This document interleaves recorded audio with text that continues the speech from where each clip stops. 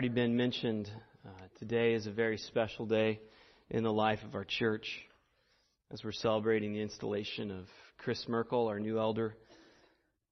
And so we're going to take a break from 1 Corinthians and be turning our attention to Paul's message to Timothy in 2 Timothy chapter 2. And obviously this passage has immediate application for Chris and by implication the other elders of this church. But since all of us here are called to gospel ministry, it has application to everyone here as well. And I pray that all of us would find both challenge as well as encouragement in Paul's words to Timothy. You can open your Bibles to 2 Timothy chapter 2, and we will be looking at verses 1 through 2. Or 1 through 7, excuse me. And as you're turning there, let me pray.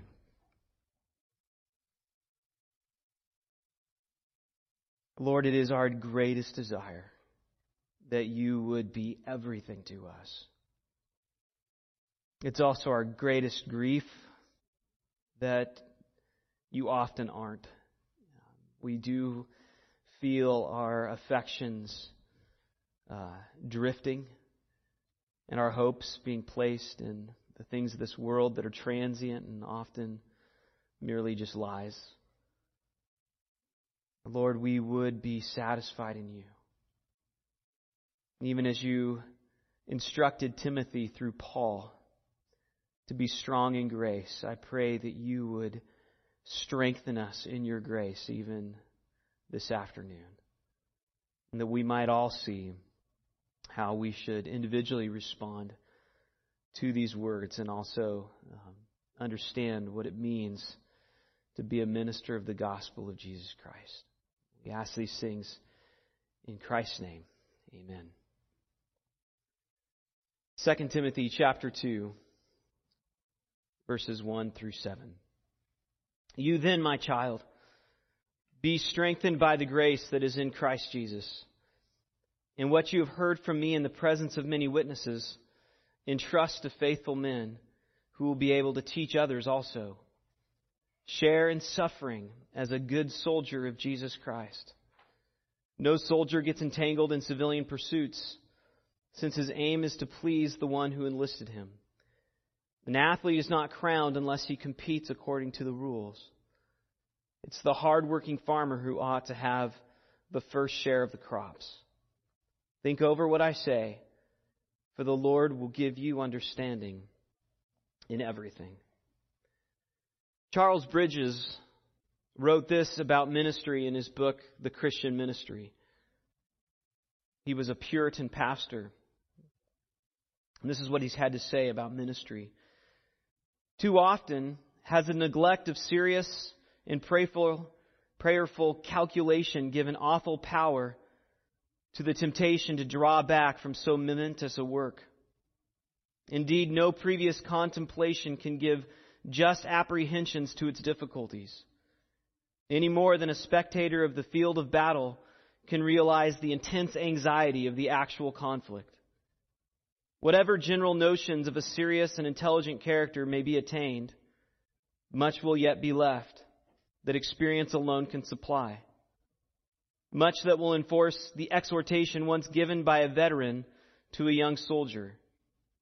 You, therefore, endure hardness as a good soldier of Jesus Christ. Indeed, the difficulties of this work, to the considerate, conscientious mind, must exclude any expectation of temporal ease and comfort. Many tracts of life offer a large promise of indulgence, but to this work is most especially linked the daily cross. So when Charles Bridges thought over what words a person entering the ministry should think over, his mind was brought to this particular section of Scripture as he read. And this passage is part of Timothy's last words to his friend and co-laborer, Timothy. He knew that in a short time he was going to leave the world. And he wanted Timothy to grasp the weight of responsibility that would now be upon Timothy's shoulders. Although the two of them had already experienced great fruitfulness together in their various ministries in various cities, the glory days of ministry were beginning to fade. Paul was imprisoned and would soon die. And Timothy was being tempted to waver. Already many of their other friends had given up the work. Paul mentions that Phygellus and Hermogenes had recently abandoned him, along with others in Asia, in chapter 1, verse 15. And then in chapter 4, verse 10, he mentions Demas and others have already left him. He says, "For Demas, in love with this present world, has deserted me and gone to Thessalonica. Crescens has gone to Galatia, Titus to Dalmatia. Luke alone is with me." So on top of being discouraged by seeing some of his fellow laborers depart and go to other places, Timothy's also facing significant opposition in his own church. In chapter 2, verses 17 to 19, he speaks of Hymenaeus and Philetus, who have begun to spread false teachings in his own church based on unfounded assumptions. It says that they are upsetting the faith of some. It's also evident in the letter that Timothy was battling significant internal discouragement. Multiple times, Paul feels compelled to charge Timothy to endure, to keep going, to stand firm and continue preaching the word, particularly in chapter 3, verses 14 through 17. And so Paul exhorts him in various ways throughout the letter to not stop trusting in Christ and to continue to keep his confidence in the Word of God and in the power of the gospel. And so in short, the message of this letter, 2 Timothy, Paul is saying, Timothy, remain faithful to your commission. And in the section we'll look at today, chapter 2, verses 1 through 7, Paul gives Timothy 3 commands that clarify to us what it means to be faithful in the ministry. Be strong in grace. Entrust the Bible's teaching to other faithful men. And thirdly, to suffer hardship. And he illustrates suffering hardship with a soldier, an athlete, and a farmer. And again, these have immediate application to any elder or pastor, but really they have application to all of us because we're all called to follow Christ.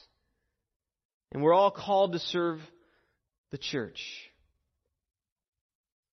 So let's begin looking at chapter 2, verse 1. He says, "You then, my child, be strengthened by the grace that is in Christ Jesus." So Paul refers to Timothy here as his child in the faith. Because he was, as a young man, trained for ministry by Paul. But it's likewise Paul's message, not just to Timothy, but Paul's message to us. So this isn't just the elder's exhortation to Chris. This is really God's exhortation to Chris, and really, again, by implication, for all of us. And the first thing he calls us to is to be strengthened by grace. And so when he commands Timothy to be strengthened by grace, what he's doing is Paul is saying, Timothy, find your strength in Christ. Don't lose heart. Don't be dismayed by your discouragements. Don't give in to fear. You need to stay strong. And the source of that strength, you'll notice, is not just in Timothy's own resolve.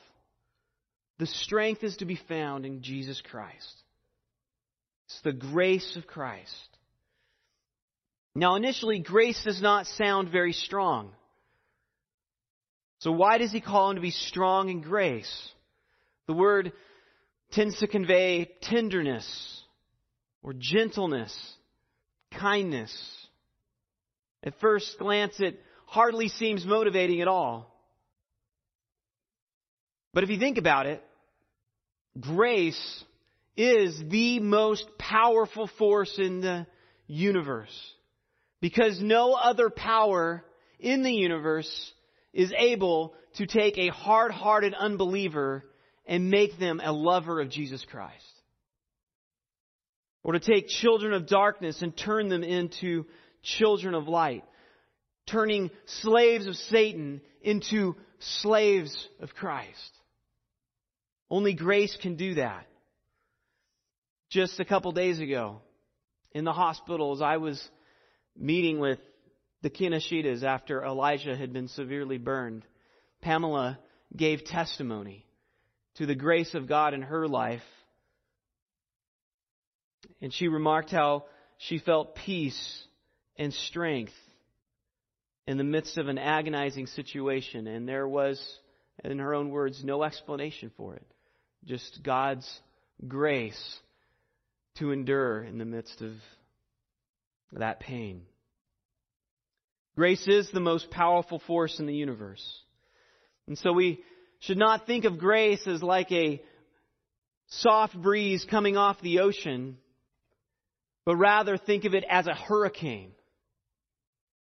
We shouldn't think of it as a stream that's coming down out of a mountain, gently trickling, but rather more like Niagara Falls.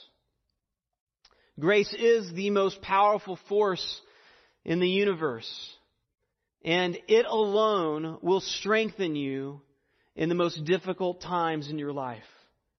When you have nothing to hold on and nobody left to lean on. And Paul knows that God's grace is the only thing that will make Timothy's ministry effective, and that it will be the only thing that will sustain him in the midst of that pain. And so the implication is, be strong in grace rather than anything else. Find your strength, Timothy, in grace. Don't lean on your own understanding. Don't lean on any of your other strengths. Don't lean on your past experiences or your own successes that you previously had. Find your strength in grace. The only thing that will sustain you and make your ministry truly effective is to be strong in grace. Chris, there will be times when you're scared. There will be times when you're confused, stuck, bewildered. There will be times when you will feel lonely and hurt and angry. And it's especially at these times that you feel like you don't have strength to continue to endure, that you recognize that even though you don't have strength, God does. And it's through His grace and only His grace alone that you will be able to continue to endure. He possesses all you need. So we need to be strengthened by grace and stay focused on what matters, namely trusting in biblical truth to other believers. As he says next, "In what you have heard from me in the presence of many witnesses, entrust to faithful men who will be able to teach others also." So he's to both be strong in grace, but also he's called to entrust the truth that he's heard in Scripture to others. See, Timothy had accompanied Paul on multiple mission trips, been with him for years. He had heard multiple teachings in various arenas. He'd seen him preach the gospel to unbelievers. He'd seen him exhort the church of Jesus Christ in, again, various cities. And these teachings are essentially what we now possess in the Scripture itself, in our completed Bibles. This is what Paul taught. This is what Timothy heard him teach in the presence of faithful witnesses. And this shows us that Paul's aim was not merely to inspire or to encourage the people he taught. Paul's aim when he taught was to teach. To teach so that those who heard him, heard his preaching, would then go take the teaching that they had heard and impart it to others. That teaching wouldn't just stop with the initial audience, but that audience would then go and teach other people also, passing the information along. So like in the military, when a general gives a directive, he passes down that directive through the chain of command to colonels, and then the colonels to majors, and the majors to lieutenants, and so on, until all people recognize that directive. And likewise, the expectation is when we hear the Word of God, it shouldn't just stop with us. We should seek to understand it to the degree that we're able to therefore go and teach other people also. And frankly, that's why we pass along the sermon review questions, and why in our community groups we choose to review the sermon. It's so that we would make sure as a church body that we have understood what the Word of God taught us on a Sunday afternoon, so that now we can go therefore and teach others also, namely our families. If we're leaders of families, we should make sure our children and our spouses understand what the Word of God teaches and the implications it has on us. Our aim, therefore, is not just to be inspired on a Sunday, but it's to learn so that we too, each of us, might be able to teach others also, so they too could be strengthened by the Word of God. The word he uses, entrust, also indicates the value of what Timothy heard. You only entrust things of value. National secrets are entrusted to the Secretary of State. You entrust your money to a bank, or your children you entrust to a babysitter. And so when Paul was commissioned by Christ to preach the gospel to the Gentiles, he was also entrusted with that teaching. Notice what Paul says about this in Titus chapter 1, verse 3, as he introduces, just a couple pages over in your Bibles, as he introduces himself to Titus in this letter. He explains that he's been given the gospel to preach to unbelievers and believers the hope of eternal life. He mentions in verse 2. And then in verse 3 he says, which at the proper time was manifested in His Word through the preaching with which I have been entrusted by the command of God our Savior. So Paul understood Christ, his commander, commanded him to be faithful with what he'd been given. God's Word had been entrusted to him. Entrusted to him. Christ was trusting Paul with His Word. And likewise, Paul had entrusted what he had learned from the Word of God to Timothy. And Timothy likewise has that responsibility. And so on and so forth. Down through the ages, we have now been entrusted with God's Word and the responsibility to be faithful to it. This is no mere book. It is the revelation of our Creator. And this is why reformers like William Tyndale were so committed to get the Word of God into the language of all people. Tyndale in particular, the English. The reformers were willing to lose everything they possessed, including their lives. For the sake of developing a faithful translation of the Word of God into English, William Tyndale himself was forced to flee England. And for 12 years he lived as a fugitive in Denmark and in Germany, until eventually he was caught after 12 years and he was eventually executed. He summarized his experience as a fugitive during those 12 years in Germany and Netherlands in a letter written to Stephen Vaughan in 1531. And in that letter he refers to my pains, my poverty, my exile out of my own natural country, and bitter absence from my friends, my hunger, my thirst, my cold, the great danger wherewith I am everywhere encompassed, And finally, he speaks to innumerable other hard and sharp fightings which I must endure. Tyndale willingly took on all of those pains simply to make sure that the English people might be able to read the Word of God in their own language. He took pains to the point of death to make sure we would have this. Tyndale sacrificed his life to entrust us with the Bible. The Bible has been entrusted to us. And Chris and Josh, we therefore need to be faithful to treat it properly, as Timothy was exhorted by Paul.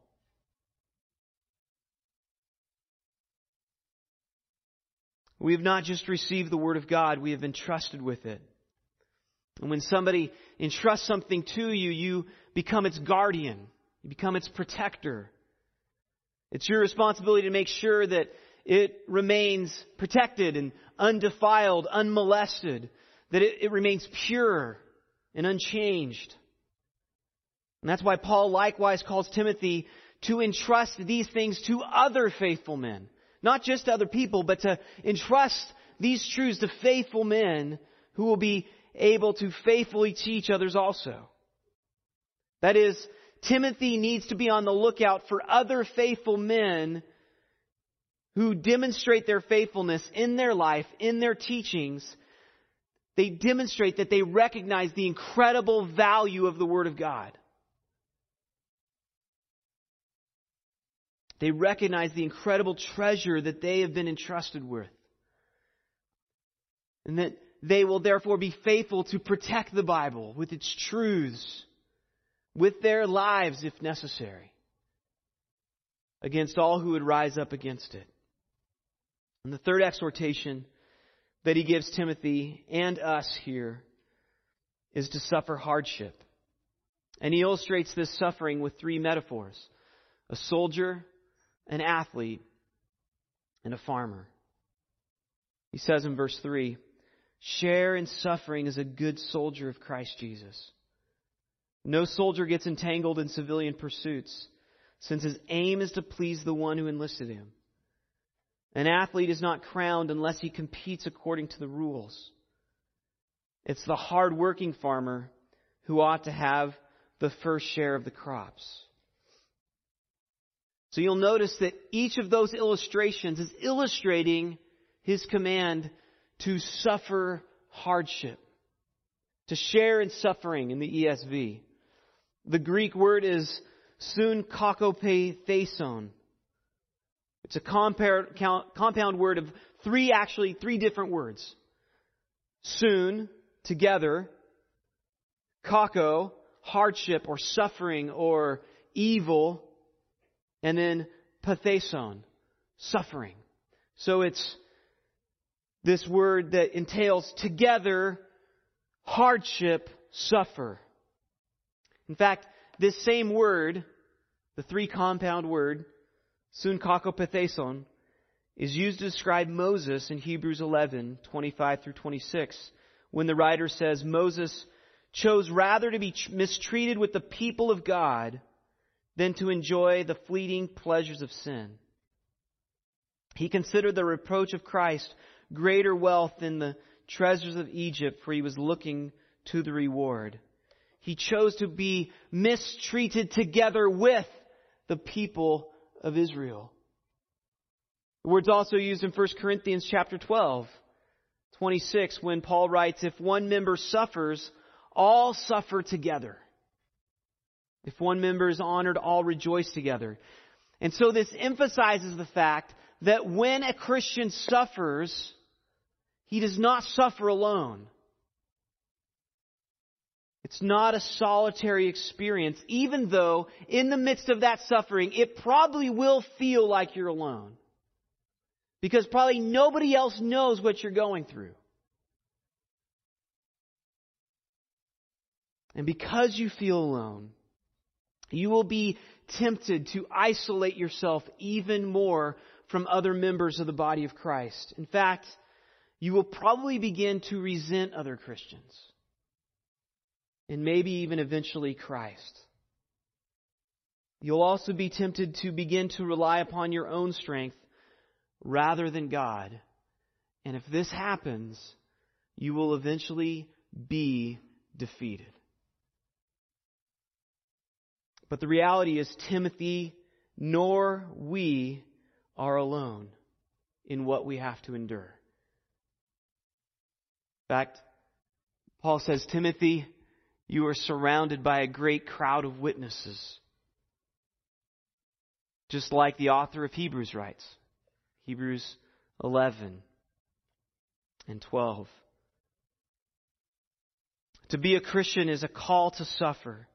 So how much more a Christian leader? Those who want to be pastors or elders in the church. The very reason Paul makes the analogy of a soldier first is to emphasize the fact that we should not expect ministry to be a pleasant experience. Only a fool would enter military service thinking it was going to be pleasant. To commit oneself to leadership of the church is to place yourself on the front lines of a very real war. And this is why Timothy must count the cost of such a commitment and not get entangled in the affairs of everyday life, it says. The word entangled actually means to get caught. It's used to actually describe an animal that gets caught in a net or a fly that gets entangled into a spider's web. The more involved they become, the more entangled they become. The word actually means to weave. And it's in the passive voice. So it carries this idea of being woven into by the world. So like a needle and thread, every time the needle enters the fabric, the thread becomes more secure and it becomes to a greater extent, it becomes tied to that garment itself. So similarly, the amount of time and energy and devotion we engage in the world, the greater we're going to be tied into the world and entangled with it. But the faithful soldier avoids such civilian pursuits.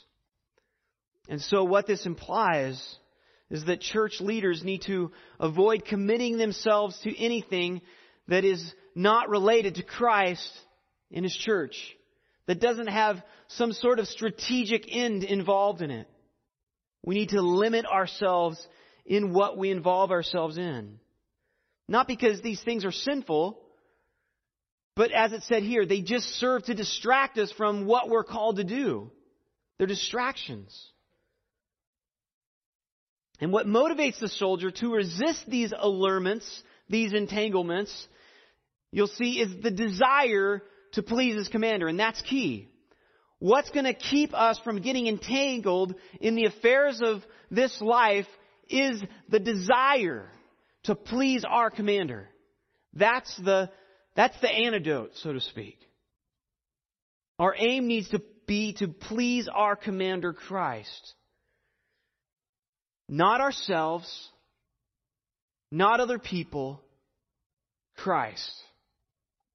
So to seek to please our commander means we're interested in what his expectations are, not our own expectations, and not other people's expectations. We stand before his judgment. So practically speaking, this means that preparing an interesting sermon is insufficient. The pastor needs to make certain he is rightly handling the word of truth, as Paul writes later. Just meeting regularly with members is insufficient.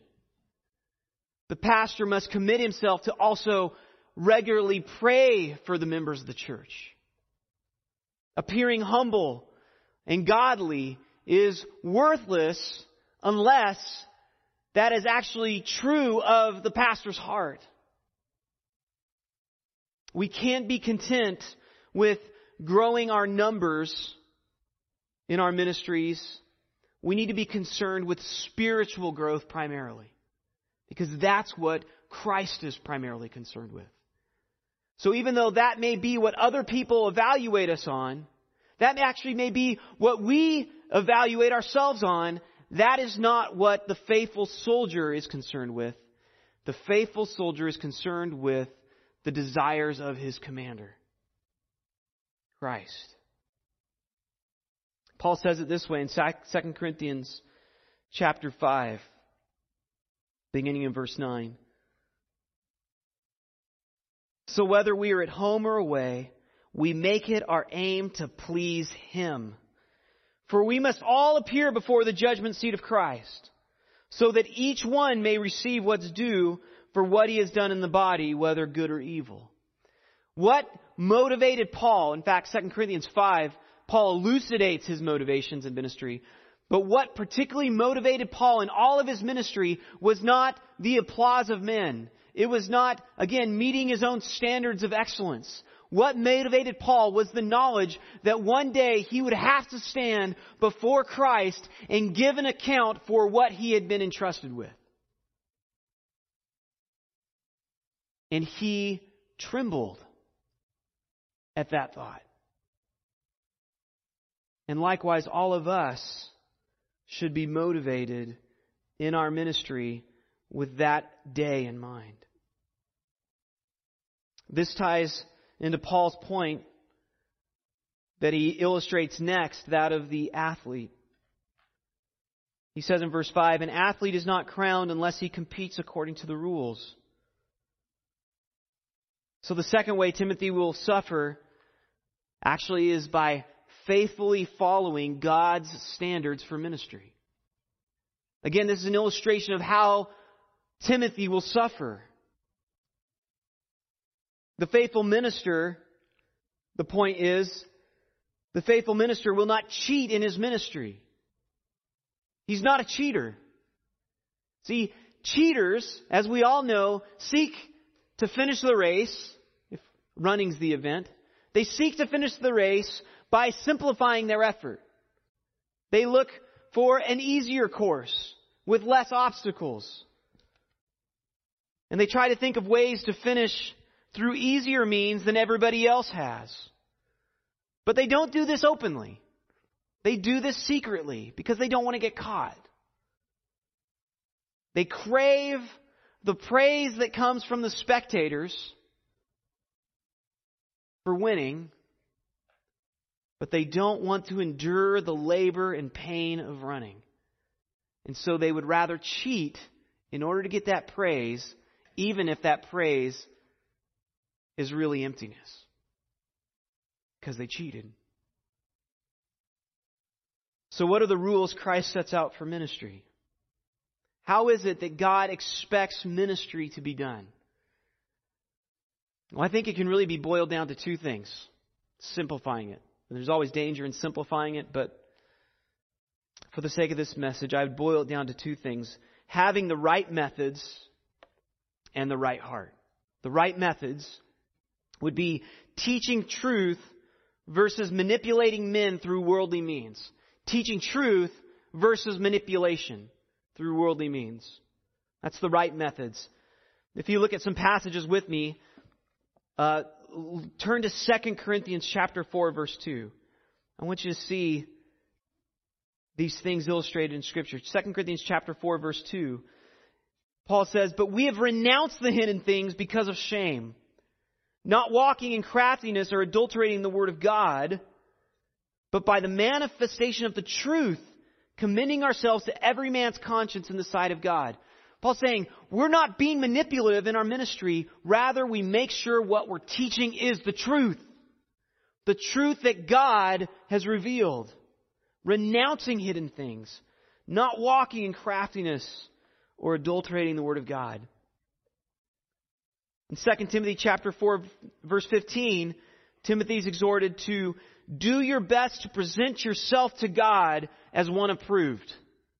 Be ready to stand before God as one whom God would approve of. In your teaching, make sure God's approved of what you say, regardless of what other people think. A worker who has no need to be ashamed, rightly handling the word of truth. That's the right methods. Teach the word of God faithfully so that its truth is clearly communicated. The right heart is being driven out of a love for God and others and not out of selfish gain. In your ministry, don't be driven for selfish gain. That could be money, it could be praise, it could be respect. Make sure that in your ministry you're being driven out of a love for God and a love for others. 2 Corinthians 1:12. Back to 2 Corinthians 1. Paul says, "For our proud confidence is this, the testimony of our conscience, that in holiness and godly sincerity, not in fleshly wisdom, but in the grace of God, we have conducted ourselves in the world, and especially towards you." Chris, you're well aware of 1 Peter 5, where Peter exhorts the elders to minister not for shameful gain, but eagerly, not domineering over those in your charge, but being examples to the flock. So it is, in ministry, we're not to use our authority to manipulate others, but rather to shepherd others, to care for them. And then, of course, 1 Corinthians 13, Paul says, "If I speak in the tongues of men and angels, but have not love, I'm a noisy gong or a clanging cymbal." If we have prophetic powers and understand all mysteries and all knowledge, and have all faith so as to remove mountains, but have not love, I'm nothing. If I give away all I have and deliver up my body to be burned, but have not love, I gain nothing. Paul is making it explicit that in our ministry, if we're not loving other people, if love for people is not driving us, what we're doing is worthless. It's empty. At best, it's empty. At worst, it's destructive.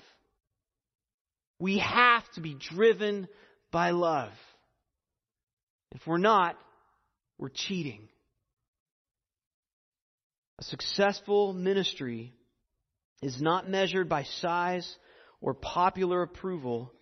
It's measured by us having the same sort of confidence like Paul, such confidence that's willing to call God as a witness to the motivations of our heart and the faithfulness of our actions, of our sincere love and commitment to others, and our faithfulness to His Word. So not only will we suffer in ministry because we neglect the things of this world, not only will we suffer because we choose to work hard laboring and not trusting in worldly methods, but we'll also suffer because we don't always see the fruit of our labors. As he says in verse 6, it's the hard-working farmer who ought to have the first share of the crops. Now notice the emphasis here is on hard-working. Hard-working farmer.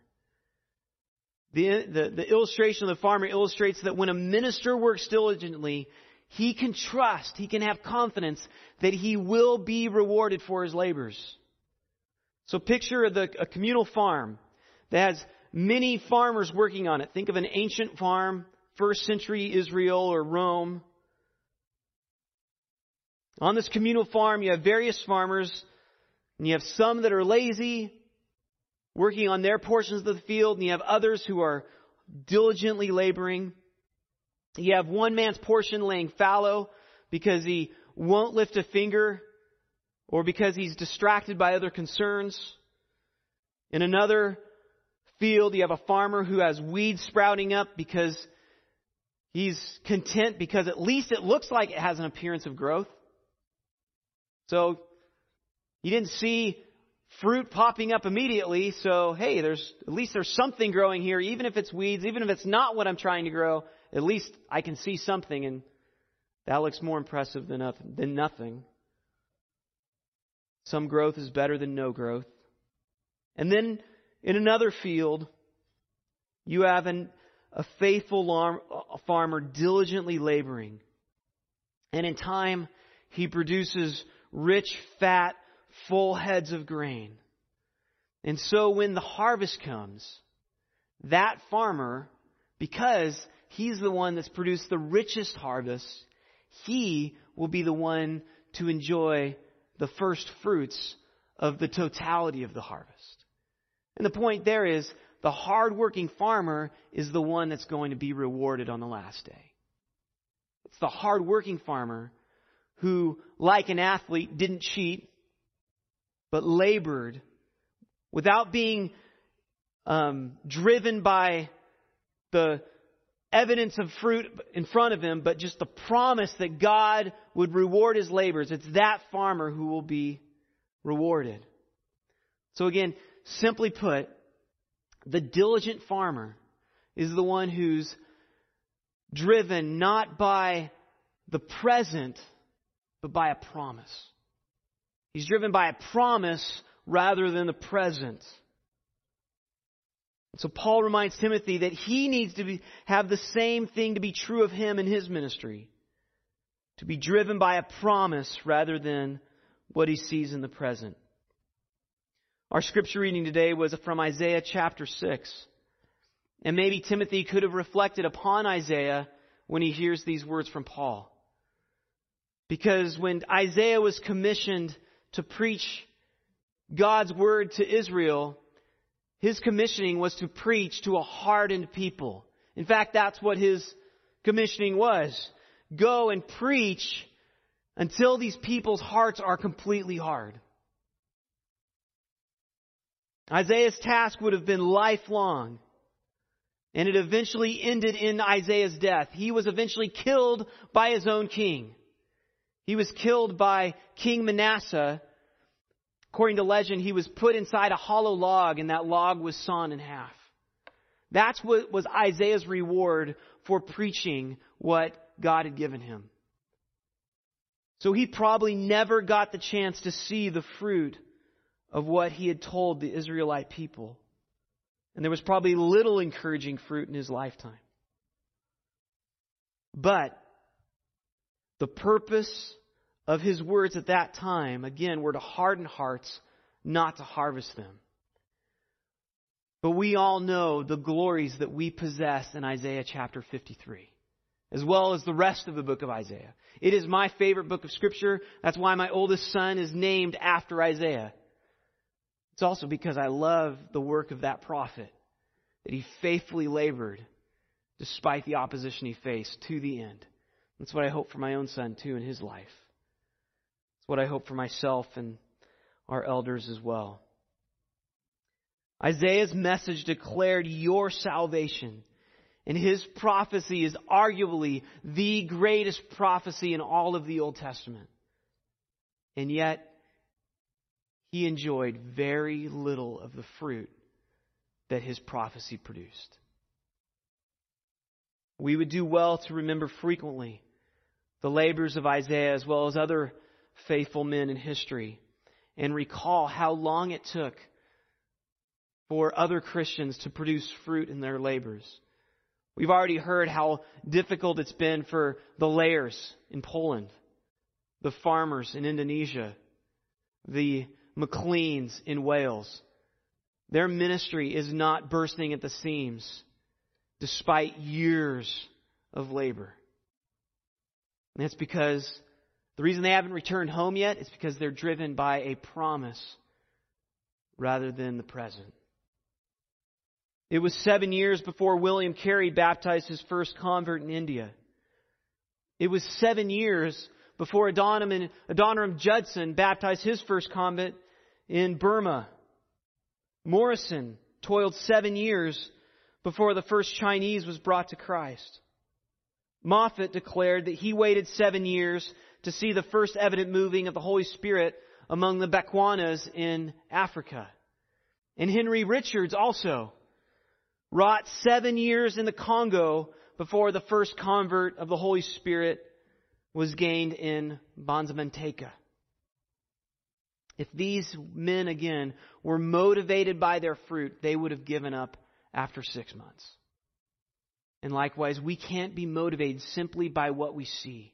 We have to be driven by the promise of fruitfulness and labor diligently, having confidence in such promise. And then Paul concludes saying, think over what I say, for the Lord will give you understanding in everything.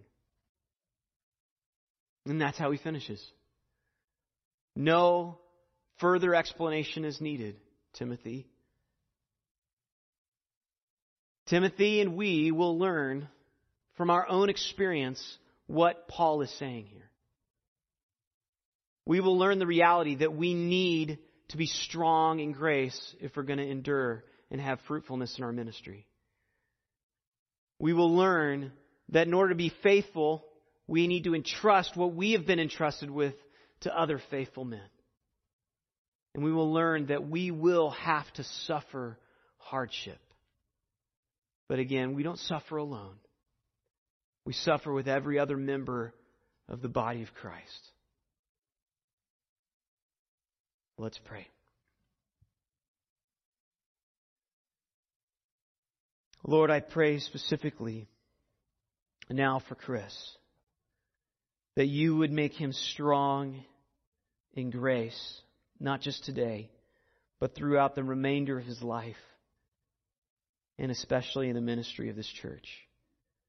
That we would be built up not just by the evident gifts that you've given him, but in particular we'd be built up by the grace of Christ that is in him.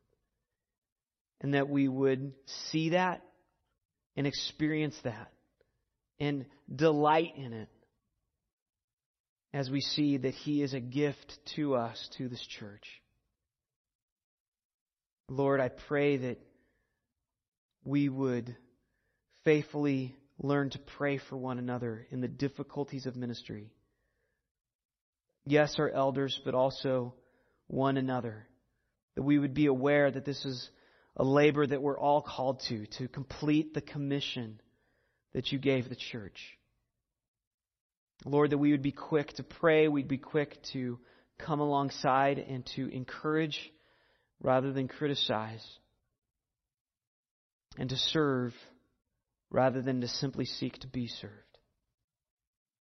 Lord, we want to see you bring fruit through this church, but if it doesn't happen for decades, that's okay. But let that not be because we were faithless. Let it be because we were faithful. And we will continue to be faithful by your grace. And we'll seek to labor. And we look forward to the fruit that you will eventually accomplish. But most especially, we look forward to hearing from you, well done, good and faithful servants, at the end of our quest. We ask these things in Christ's name. Amen. So at this time,